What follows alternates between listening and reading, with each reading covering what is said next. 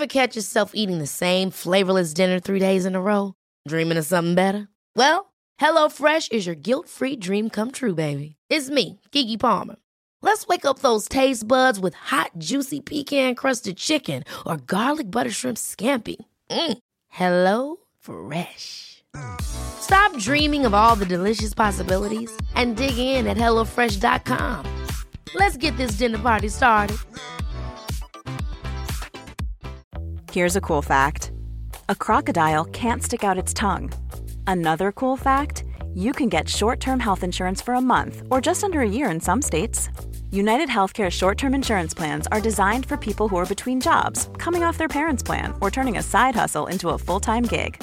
Underwritten by Golden Rule Insurance Company, they offer flexible, budget-friendly coverage with access to a nationwide network of doctors and hospitals. Get more cool facts about United Healthcare short-term plans at uh1.com. Imagine the softest sheets you've ever felt. Now imagine them getting even softer over time. That's what you'll feel with Boll & Branch's organic cotton sheets. In a recent customer survey, 96% replied that Boll & Branch sheets get softer with every wash. Start getting your best night's sleep in these sheets that get softer and softer for years to come. Try their sheets with a 30-night guarantee. Plus, get 15% off your first order at bollandbranch.com. Code BUTTERY. Exclusions apply. See site for details. Ignition sequence start. 6, 5. Ignition sequence start. 6, 5, 4, 3, 2, 1, 0. All engine running. Liftoff. We have a liftoff. 32 minutes past the hour. Liftoff on Apollo 11. Tower cleared. Welcome to Space 3D. I'm your friendly space medicine-obsessed co-host, Eleanor Rangers, along with Emily Carney, our very own space historian. And this podcast is part 2 of our discussion with Dr. Jim Logan on Space Station Freedom's medical capabilities. Jim had a 20-year career at NASA, including Chief of Flight Medicine and Chief of Medical Operations at NASA's Johnson Space Center in Houston. He served as Mission Control Surgeon, Deputy Crew Surgeon or Crew Surgeon for 25 Space Shuttle missions, and Project Manager for the Space Station Freedom Medical Facility, developing the initial design for a telemedicine-based in-flight medical delivery system for long-duration missions. Let's pick up the discussion from where we paused from part 1 of our interview. What was being planned in terms of the preventive, diagnostic, and therapeutic capabilities that would be within the health maintenance Well, facility? the preventive characteristics really, most of those occurred on the ground, and that was in the sense of monitoring the astronaut population and crew selection. But the countermeasures, the exercise devices, that was something that helped, and that you had on flight. You know, you had your systems to make sure they had clean food and clean water. That's preventive. For the diagnostic capability, you wanted at least basic diagnostic laboratory capability. And what we basically came upon was to have the kind of capability lab-wise that you would expect in kind of an urban acute care facility. And that would include what? And that I would mean, like include in a corner dock in the box. So you would have the ability to take blood. You'd have the ability to analyze blood and urine. We initially talked about an imaging modality, but it became very obvious to us, at least in Space Station Freedom, that that was a bridge too far. And so eventually we settled on ultrasound. And we knew we were going to have some research equipment on board that was ultrasound device that the academics were going to use that had pretty good capability.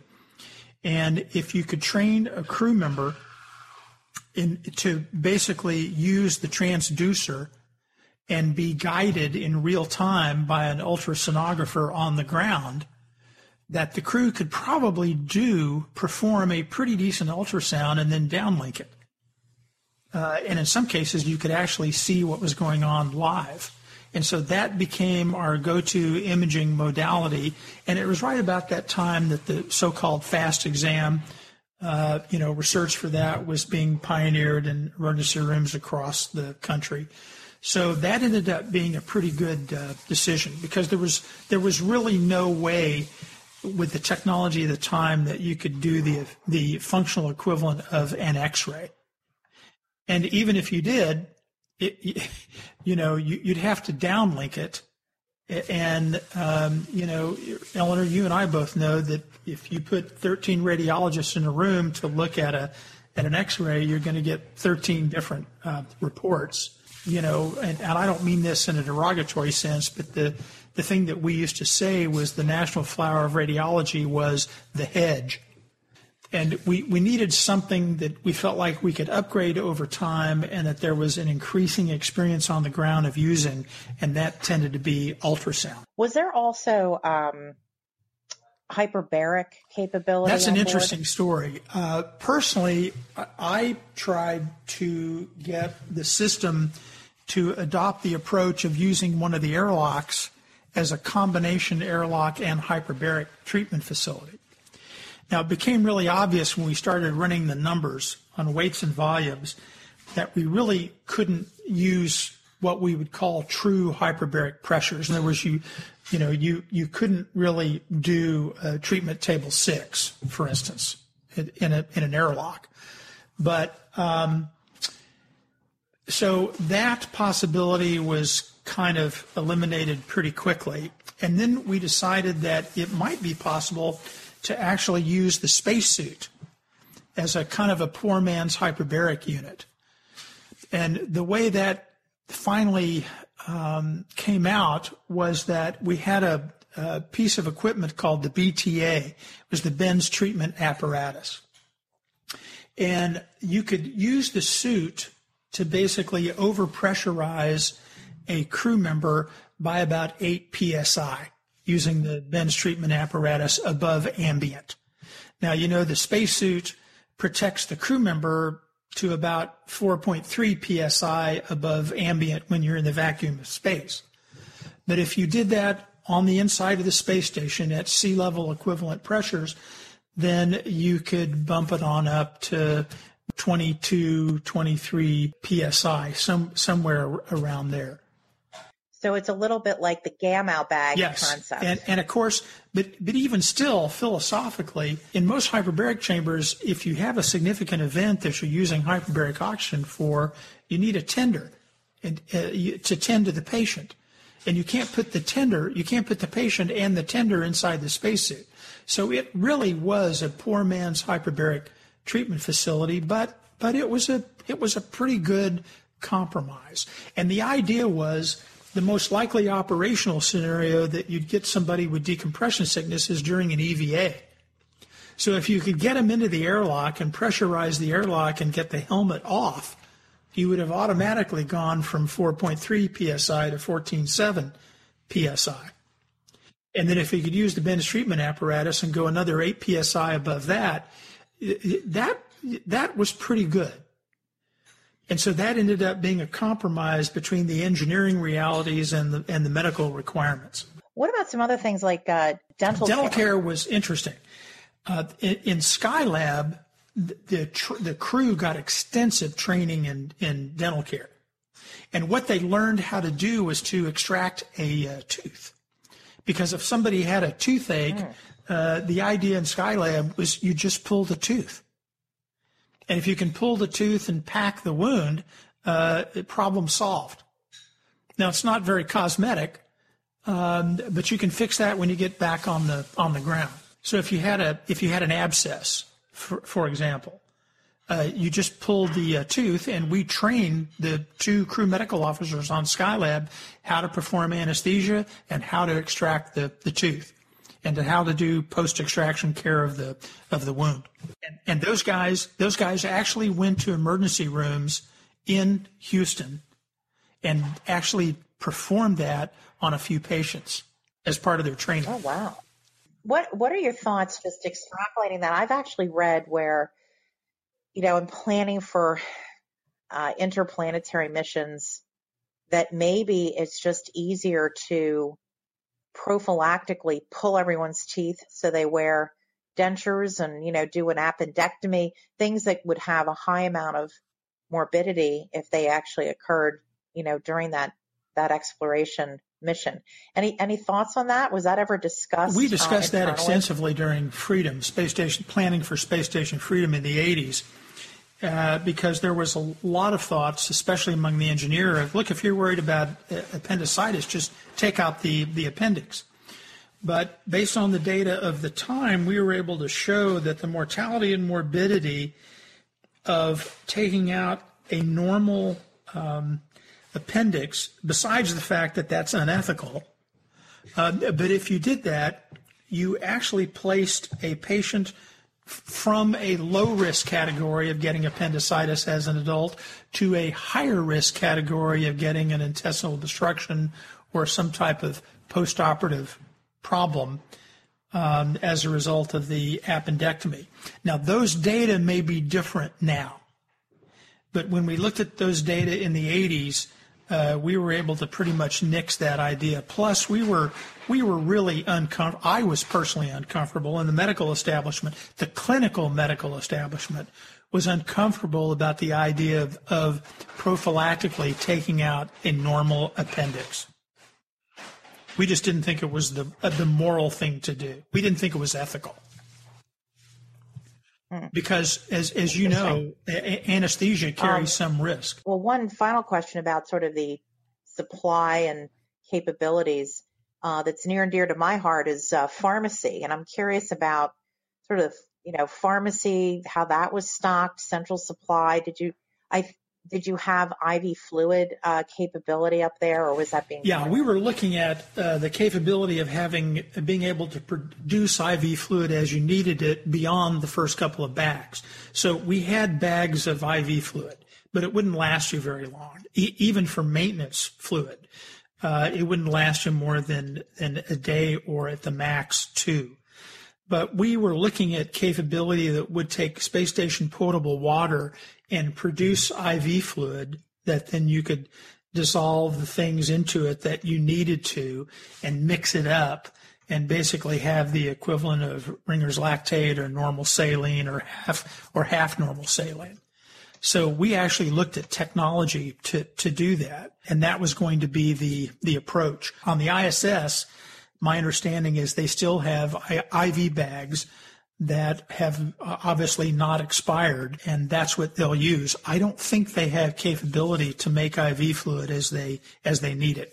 One of the problems with the pharmacy was the pharmacy took up weight and volume, and there were medical kits on board the Gemini capsules and the Apollo spacecraft, and even on the shuttle we had a medical kit that was mostly pharmaceuticals. And Eleanor, you know more about this than I do, so really I should be asking you the questions on this one. But medicines appear to lose some of their potency at an accelerated rate in space than they do on the ground. Yeah, and so we were correct. Concerned about that. Ideally, if you go to fast forward to an interplanetary phase of human spaceflight, ideally you'd like to be able to make the pharmaceuticals on board as you need them. And so for that, you'd have to have some kind of feedstock, and you'd have to have some kind of technology that could do that. But that is getting to be less and less of a pipe dream as time goes on. And I think eventually that's the capability that will be used for routine interplanetary spaceflight. One related question. Was there a freezer or refrigeration plan on Freedom? And that was one of the constraints that we really didn't like, but nonetheless, those were the constraints we were given by the program. What about staffing? Now, I know you mentioned that, and I don't know if this kind of is the same as it has been throughout the space program, but were there 2 medical officers, or was a physician going to be planned to fly on Freedom? What a little bit maybe about training that individuals would undergo if they were non-physicians? Yeah, this is an interesting question that gets into the realm of the intersection between kind of planning / logic / politics. And so here's the problem, and I can say this now since I'm no longer with the agency. So here's the bottom line of how that shakes out.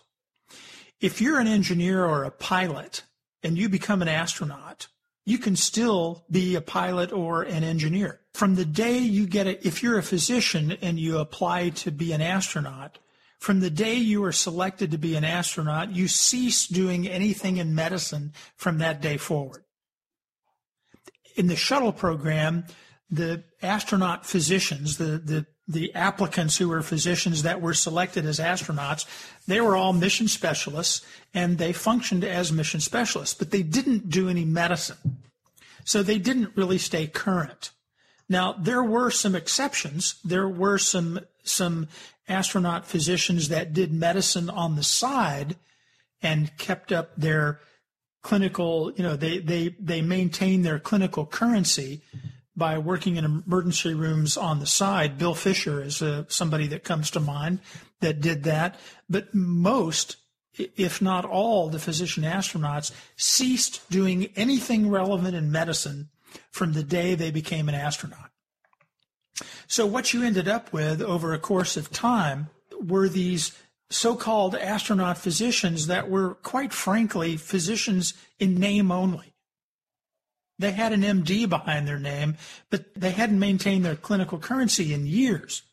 And some of them really never actually completed a residency. Dave Wolf, for example, was an engineer physician, and he had an MD behind his name. He did graduate from medical school, and he may have completed an internship, but I don't think he completed a residency. And so after a while, you realize that even though you have this cadre of astronauts who are physicians, they're really not clinically current.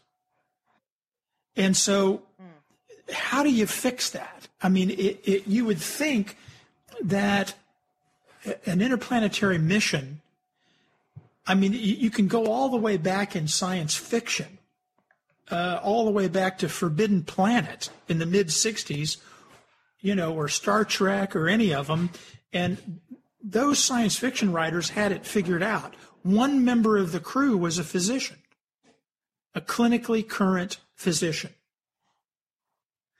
And those of us that wanted that to be part of the mission architecture felt like that physician should be a surgeon. And the reason was it was easier to turn a surgeon into an internist than it is turning an internist into a surgeon. And you could become an internist if you were a surgeon, clinically current surgeon. You could become a pretty darn good internist with help from the ground. But you can't do the reverse. You can't turn an internist into a surgeon with help from the ground. Now, in the early 2000s, we actually came up with a program that would have resulted, had it been implemented, into a cadre of physician astronauts, all of which would have maintained their clinical currency. And we actually presented that to management. Now, what do you think management's decision was? Probably a big no. Not only no, but hell no. And the prime movers of that no was the astronaut corps. And the reason was the astronaut corps was still kind of managed by what I would call the old guard. And in the old guard, they wanted to keep medicine as far away from the crew as possible. And until that philosophy matures, you're never going to get a clinically current member of an interplanetary crew that is a physician. And I think, personally, I think that's a big problem. What do you think of flying a nurse, like an advanced practice nurse, or a PA, or a paramedic? I know some of these have been proposed, particularly by non-NASA space enthusiasts. I know really with the caveat, it sounds like there was a bias more towards let's have someone with surgical capabilities, so that this question may be a moot point, but just kind of throwing that out there. Well, of course, somebody who was a nurse practitioner or a PA would be much better, especially if they were clinically current, than an astronaut that we do, 6 months of intermittent training to try to turn them into a crew medical officer. And by the way, the training for crew medical officer is mostly they become our. Hey, I'm Ryan Reynolds. At Mint Mobile, we like to do the opposite of what Big Wireless does. They charge you a lot, we charge you a little. So naturally, when they announced they'd be raising their prices due to inflation, we decided to deflate our prices due to not hating you. That's right. We're cutting the price of Mint Unlimited from $30 a month to just $15 a month. Give it a try at mintmobile.com/switch. $45 up front for 3 months plus taxes and fees. Promo rate for new customers for limited time. Unlimited more than 40 gigabytes per month. Slows full terms at mintmobile.com. Ever catch yourself eating the same flavorless dinner 3 days in a row? Dreaming of something better? Well, HelloFresh is your guilt-free dream come true, baby. It's me, Keke Palmer. Let's wake up those taste buds with hot, juicy pecan-crusted chicken or garlic butter shrimp scampi. Hello Fresh. Stop dreaming of all the delicious possibilities and dig in at HelloFresh.com. Let's get this dinner party started.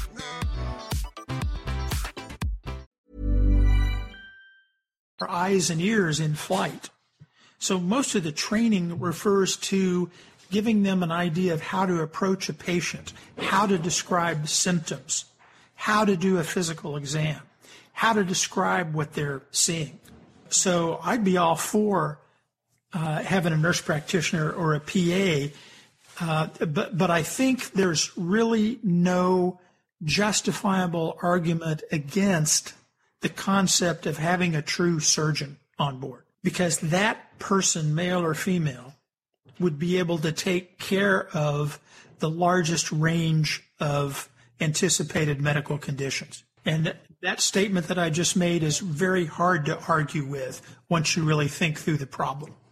Why not start a program in which you train a young cadre, both men and women, who are maintain their clinical currency and their surgical skills, but who are also legitimate and official astronauts? But that concept never has attained any real traction. I mean, obviously you're talking to someone who's biased in favor of having someone trained with some advanced level training in that regard.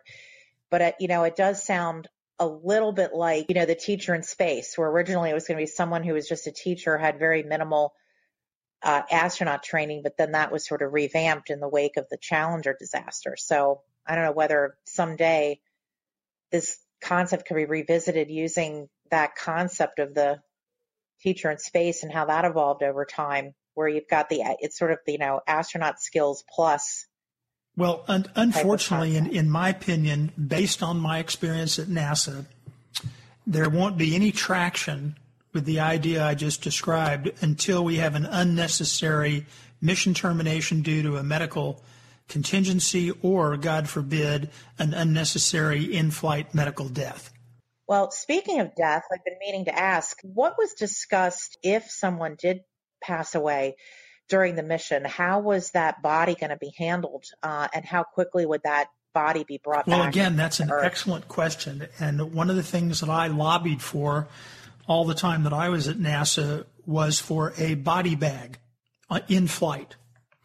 You needed some kind of technology, some kind of capability to look at what are you going to do if you end up with a dead body in flight. Just from a health and hygiene standpoint, you've got to isolate that body from the rest of the crew. But from a legalistic standpoint, you would also like to be able to do an autopsy on that body to figure out exactly what happened medically. Yeah. And so, again, looking at the risk, we felt like that the most likely scenario was probably a death associated with an EVA, in which case you could use the spacesuit as a body bag to isolate the body from the crew and vice versa. And also, if you had an in-flight death during an EVA in a spacesuit, not only do you want to do an autopsy on the body, you want to do an autopsy on the suit. And ideally, you don't want to interrupt that unit of the suit and the body. You'd like to be able to look at both of them. So we put out some feelers to the Armed Forces Institute of Pathology, if I remember correctly, looking at, is there anything that we could do if we had an in-flight death due to an EVA? Is there anything we could do to preparing the body or putting a different kind of atmosphere, because remember, the atmosphere in the suit is 100% oxygen. That's probably not good from a decomposing standpoint. And so is there anything you could use that would kind of stabilize the body or help stabilize the body until you could bring the body back down to earth to do a functional autopsy? The problem is I never could get NASA management to even accept the requirement that you needed a body bag. There is no body bag on the ISS that I know of. There was not going to be one on Space Station Freedom. And again, I think that'll be the case until we have an in-flight death. There were some kind of comical, when you look at it from a kind of a black humor standpoint, engineers are real flippant, especially when it comes to biomedical issues. So a lot of the engineers said, well, if you had a death, you just push them out the airlock, right? I mean, that isolates the crew from the body. Well, that is true, but you lose the capability of being able to do an autopsy.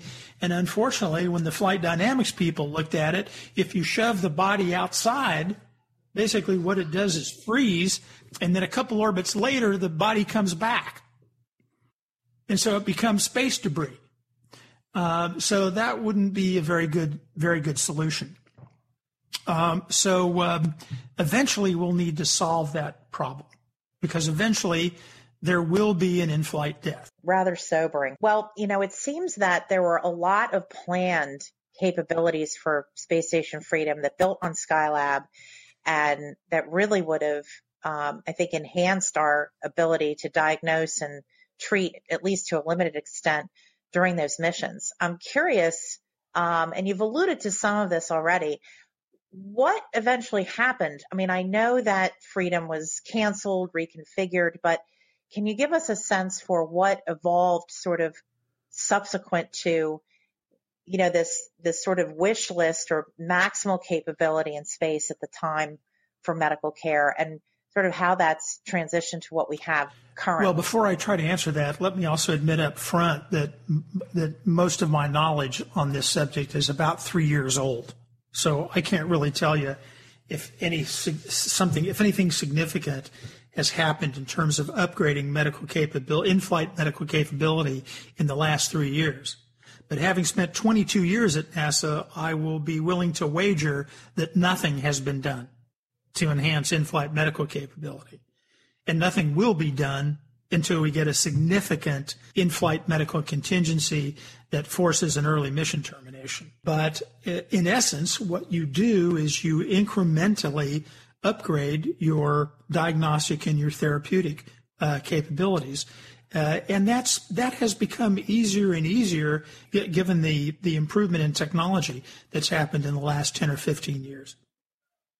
And there is a lot of technology that is now used in the operational military environment that could be used in a space environment as well in terms of medical monitoring. So you were actually also at NASA during the time that the space station was reconfigured and evolved into the ISS. Can you talk a little bit about, maybe some of the trade-offs that had to occur and some of the frustrations regarding what sounds like, there had to be a lot of trade-offs for how things were reconfigured? Well, I'll give you one that's kind of a personal frustration, and that is that you got to remember one of the original major justifications of ISS was to do the necessary basic biomedical research, the bioastronautics research in space that would prepare us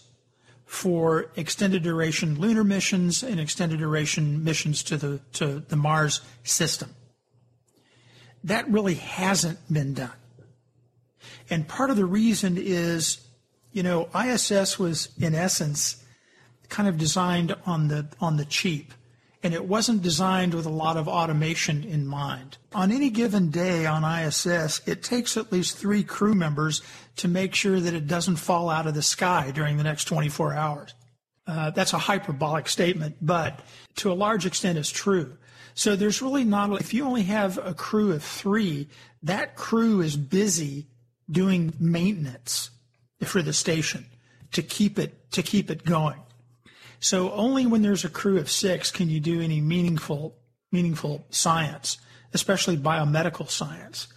And as both of you know, you have to have a large sample size to do meaningful, significant biomedical research that gives you results that you can use, that gives you news you can use to plan for future missions. So unfortunately, the station has been a little underwhelming when it has come to biomedical research. For instance, this is I have to do the math always when I say this, but I think this is year 56 of human spaceflight. And we are no closer now to the gravity prescription than we were in 1961. And by gravity prescription, I mean we don't know the dose, we don't know the frequency, and we don't know the side effects for artificial gravity. And I'm talking about even for animals or plants. We don't know. The only thing that we really know for sure is that 1G, 24 hours a day, 7 days a week works, and that 0G, 24 hours a day, 7 days a week really does not work long term. We also know that the countermeasures that we have, you could not do in a settlement situation. And by settlement, I mean men, women, children, multiple generations. So we're going to have to determine the gravity prescription. And the prime question is 0.38 G enough?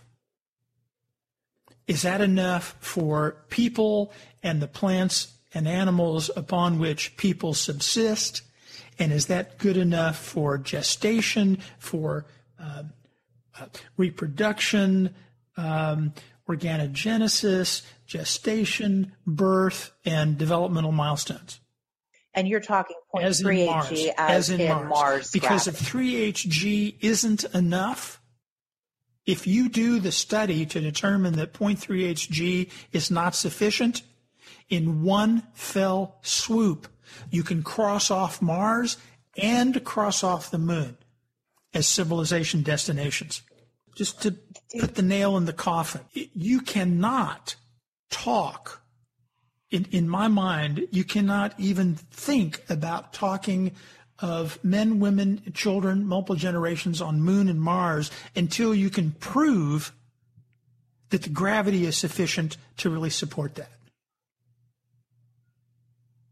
Otherwise, it's fantasy, sheer fantasy. It might be fun fantasy, but it's still fantasy. And based on what I know about evolutionary biology and what I know about space medicine, my prediction, I have no data, but my prediction as a so-called expert, and I'm using that in air quotes, okay, based on my training and my experience, I don't think 0.38 G will cut it. And 0.16 G will really not cut it for men, women, children, multiple generations. So we need to figure out the gravity prescription, and Station should have already gotten us pretty far down the road on that by now, and it has not. And that is, quite frankly, an indictment against NASA and against the life sciences organization in NASA, and in my personal opinion. What do you think is going to prompt a change to that? Well, my silence ought to say everything. And until we get new and enlightened management that realizes that gravity is on the list of things that we as advanced complex organisms are going to have to take with us, I think the situation won't change. The engineers don't want to have to deal with gravity. They don't want it. They don't like it. They don't want to have to deal with it. But you know what? It's interesting. I in my whole career, I never heard a life scientist claim that escape velocity was irrelevant. And yet, I hear a lot of engineers that claim that that life science is irrelevant. Yeah, well, the human engineering, if you will, is like I've heard you say before. It is the tall pole in the tent for human flight. It's the tall pole in the tent. And until there's a recognition of that fact and NASA retools its expertise and its personnel accordingly, no progress will be made. Well, maybe just to sum up, from your perspective, just any final thoughts regarding your work on freedom and, sort of the legacy of it, or any regrets of what did not come to pass. Just want to get your final thoughts regarding those programs. Well, number one, I was real grateful for the experience. I realized that I was in a unique position to come up with, to manage the team that came up with the initial thinking of how to approach the problem of clinical care in space. That was a unique position to be in, and I was very grateful for that experience. My regrets, I've probably covered ad nauseum, and that is that we couldn't get farther down the road, and there were various reasons for that. Some of which that were very valid, and others of which were just politics.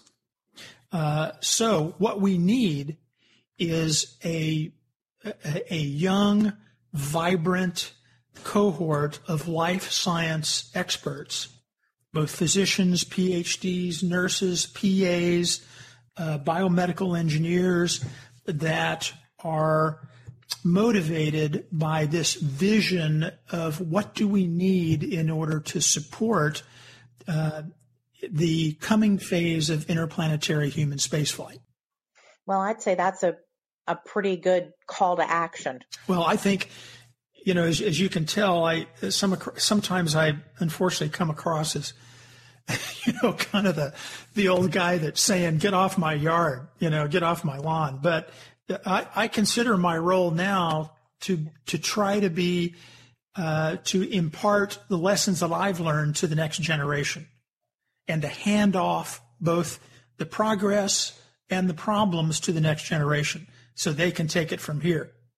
But if we don't, I'm saying we as a culture, we as a society, if we don't solve these problems or come up with a pretty good approach to mitigating these problems and managing these problems, unfortunately, we ain't going anywhere. And so life sciences is an essential component of this whole interplanetary human spaceflight vision.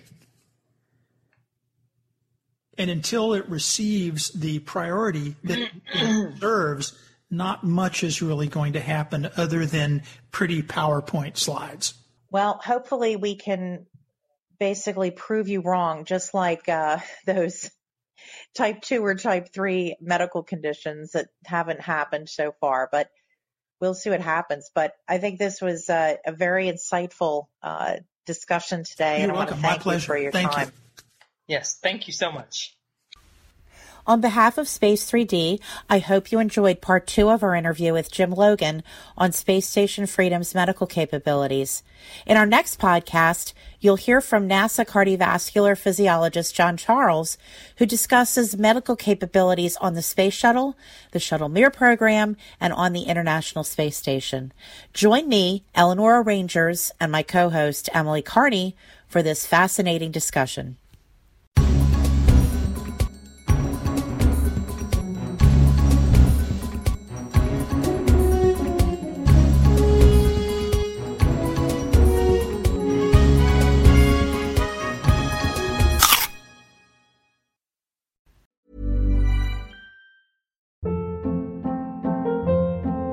Hold up. What was that? Boring. No flavor. That was as bad as those leftovers you ate all week. Keke Palmer here, and it's time to say hello to something fresh and guilt-free. Hello Fresh. Jazz up dinner with pecan-crusted chicken or garlic butter shrimp scampi. Now that's music to my mouth. Hello Fresh. Let's get this dinner party started. Discover all the delicious possibilities at HelloFresh.com.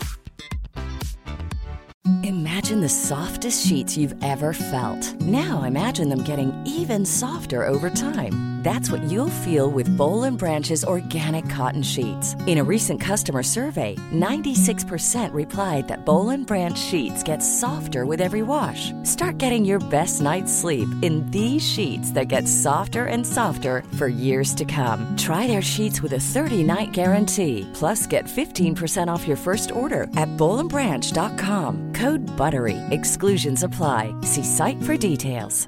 Planning for your next trip? Elevate your travel style with Quince. Quince has all the jet-setting essentials you'll want for your next getaway, like European linen, premium luggage options, buttery soft Italian leather bags, and so much more. And is all priced at 50 to 80% less than similar brands. Plus, Quince only works with factories that use safe and ethical manufacturing practices. Pack your bags with high-quality essentials you'll be wearing for vacations to come with Quince. Go to quince.com/pack for free shipping and 365-day returns.